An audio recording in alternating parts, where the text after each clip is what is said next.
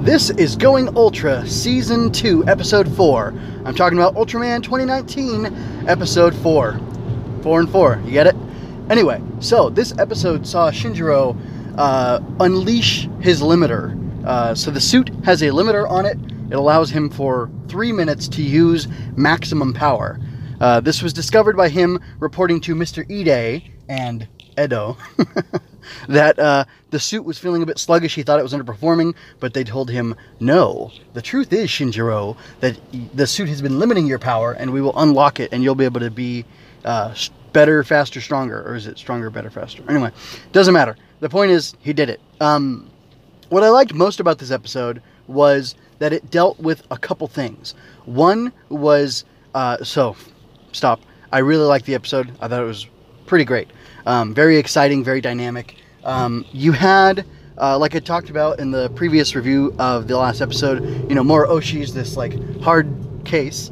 And he's very harsh and a very severe person. He's rooted in severity in that, he sees the alien scum as something that needs to be destroyed. And interesting, something we learn, so he gets more texture in this episode, and he doesn't just look like he's this xenophobic, heartless monster. And I was a bit naive because I didn't know how serious the alien threats were. I mean, obviously,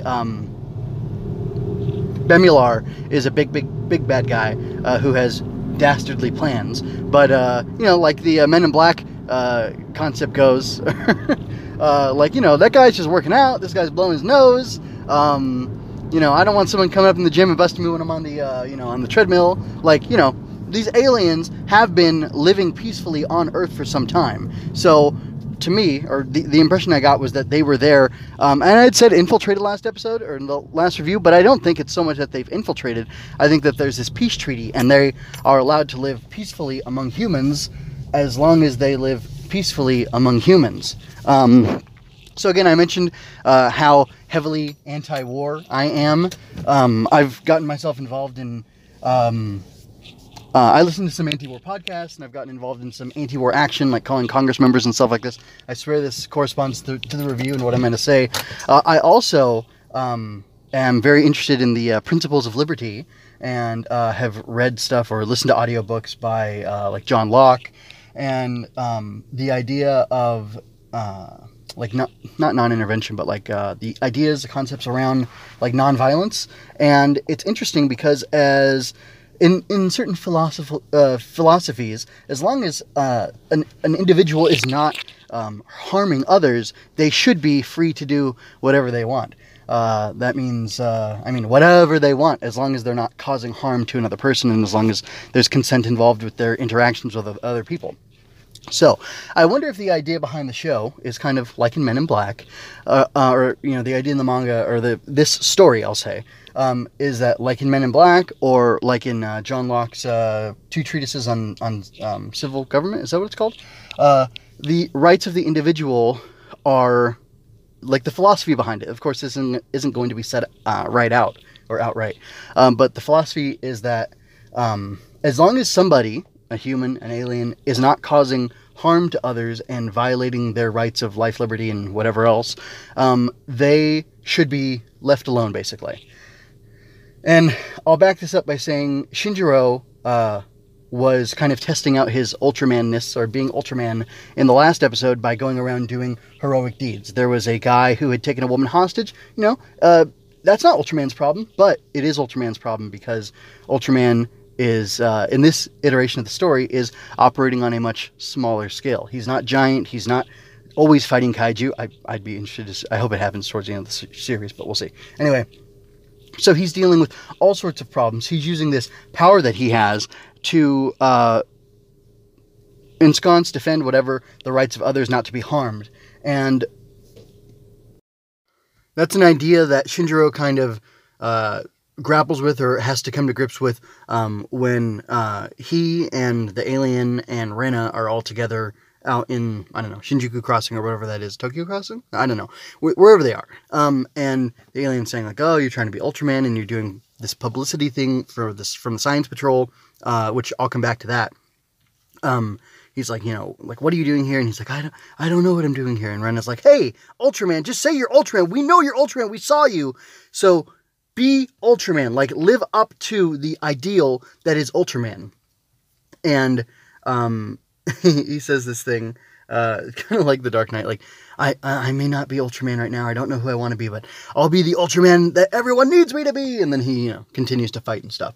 But, circling back to, the aliens, right, so the alien guy mentions the Science Patrol, and he says, like, hey, we've been sanctioned by the Science Patrol and allowed to live in secret. That's why I've been able to kill so many people, which is interesting, because they want to cover up the existence of all these aliens from the rest of humanity. Moroshi also has that concern that they want to cover up the existence of aliens from humanity, and he's a little perturbed or irritated when Shinjiro is allowed to pursue the alien into, throughout the city, and, people obviously are going to find out, and he's concerned about that, but Edo doesn't have any concern about that, and Mr. Ide doesn't seem to be too concerned about the populace finding out about the aliens either. I'm going to mention something so I don't forget to talk about it. I want to talk about the dark underbelly of the Science Patrol and the aliens, and the consequence of letting them, and consequences, I guess, let's say that. But what I want to talk about right now is how I was kind of naive like Shinjiro, thinking, oh, this, alien guy, he's just living his alien life, why you gotta bother him? But it turns out, maybe he is, a filthy monster, because he's killing people. Just like I would regard another human, serial killer or whatever.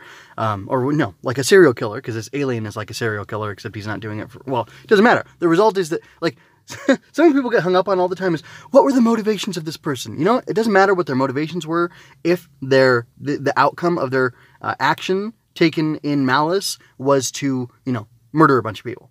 Motivations don't matter. The murderer murdered.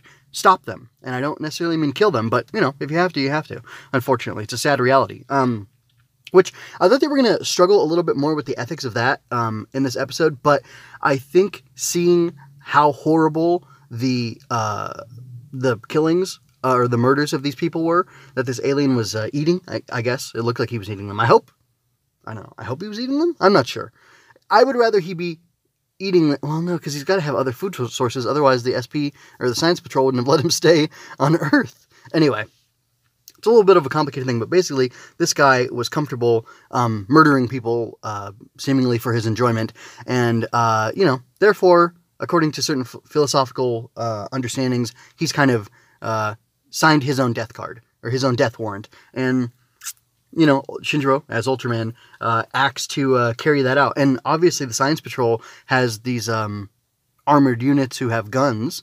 I'm sure they're, like space laser weapons or whatever, to deal with these threats. Like, it makes sense. Just like with humans, these aliens can step out of line and they need to be dealt with in a manner fitting. And because of the genre. So anyway, I guess I always have this issue because I want to think about things in a way more complicated manner. But I think the show lends to that, and I think it's a good vehicle. I think the science fiction genre is a great place to discuss all these different things on a deeper level. But, in the immediate, it's just an enjoyable thing to see. There's drama, there's tension, there's all these things because that guy is so bad, and he's, gloating about all the people he's been able to kill. So let me wrap up my thoughts. I was a little bit scared in episode 1 about how Shinjiro, or I guess it was episode 2, wanted to destroy Bemular so badly. Was it? No, it was episode 1. But then he kind of wavered, and he was helping people, saving people, doing good, righteous, just things with his power.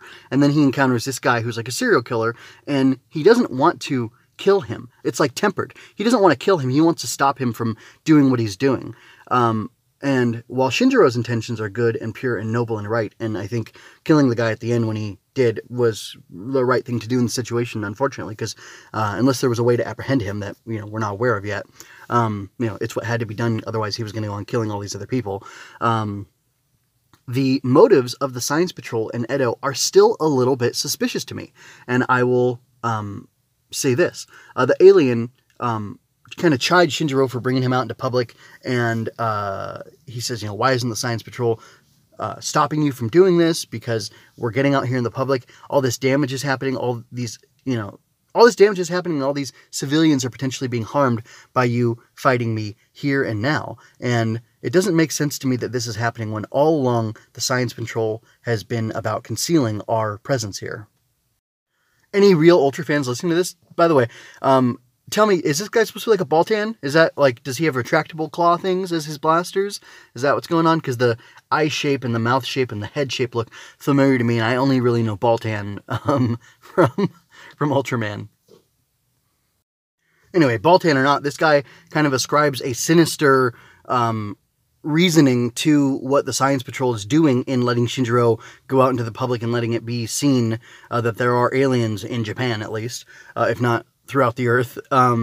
And I kind of believe it, because I'm still suspect of Edo and the Science Patrol, because there just seems to be so much going on. And then Bemilar talks about at the end of the episode something about, like, oh, they're beginning, like, the next phase of their preparations, or their preparations are complete. I will move on to my next phase. And by the way, his left arm is back. By the way, when I saw something on Twitter yesterday, someone was like, man, what does this show have against people's left arms?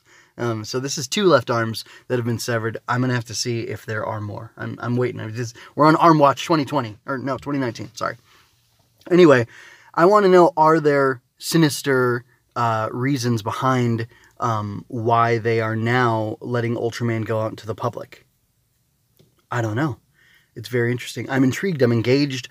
I'm really enjoying the show. But I'm going to wrap it up because I don't think I have anything else to say other than I wonder if Ren is going to be... Oh, actually, I do have one more thing to say. Or besides the Ren thing. I wonder if Ren is going to become a regular part of the cast. Shinjiro... Like, she might be an ordinary high school girl who Shinjiro has seen before, who he was perhaps, like, stepping in to protect her from that creeper in the episode where he... I guess episode... I don't know. It doesn't matter. The guy who he hurt. So, anyway, that'll be interesting to see how she gets involved with the plot. But I like the fact that her dad was way into Ultraman, and she's kind of picked it up from him, and she's like, come on, Ultraman, be Ultraman. It reminds me of a great moment in Kamen Rider Fourze, where, oh gosh, I cannot remember her name. Shiho is the actress who plays her. I don't know why I know that. But the goth girl in the Kamen Rider Club, she's like, she yells at somebody about what a Kamen Rider is, to Meteor. Oh, I don't give too much away, but it's really great. She's like, look, you have this power, you have this name, you are supposed to be this type of hero. Be that type of hero for us now, which is really cool. So there's this alien who's obsessed with Rena, the idol. I read a manga called Junk about somebody who got a transformation device. I can't remember, was it a belt? Was it a belt? I don't remember now. Might have been it was a wristband. Anyway, got a transformation device, and there ended up being an idol deeply involved, and a guy stalking... Oh, he wasn't stalking an idol. He was stalking somebody else. Anyway, there was a creepy guy stalking a lady, and there also happened to be an idol being stalked by a crazed fan. Yeah, there was a crazed fan in that. Anyway, interesting that this show also has referenced 2 times this alien guy who's obsessed with Rena, and I'm a little scared for her and to see what's going to happen. So I just think that's kind of an interesting, I don't know, random thing. And the guy who did the manga Junk is the same guy who did the Zodiarts and Horoscopes designs for Kamen Rider Fourze, which I just mentioned a minute ago. Anyway, that's all I have to say. I don't have anything else to say regarding the review, other than this is a really enjoyable show. I'm really glad this happened. Thanks, Netflix, for being so voracious to absorb titles and expand your empire and whatever. And I'm really happy that Tsuburaya Productions has turned outward again. It's not like this is the first time they've done co-productions or released stuff, internationally with like great intention. I don't know how to say that, but Tsuburaya is like a more guarded company, it seems, than like Toei. I don't know. I kind of like their operation. They seem to like focus on doing really high quality stuff and protecting their brand. I don't know, but I'm very pleased with the stories that are coming out from all of that. So anyway, that's all I have to say. Thank you very much. If you know about that guy being a Baltan or not, please leave me a comment either on my website or on YouTube, where you could be watching the video version of this. I wasn't able to grab any screen grabs this time, just because it wasn't going to work out for me. So anyway, that's all I have to say. You can check out my playlist with all my other stuff. If you're new here, you can subscribe, and I'll be releasing these regularly within the space of 3 weeks. I will have all 12 or 13 episodes reviewed and posted here and on my blog for the audio-only version. Audio, description in the link. You can support me on Ko-fi if you like the work that I'm doing. And, give me a shout out if you enjoyed this, or give me critiques. I would like to do better. Tell me how to do better, please. Thanks.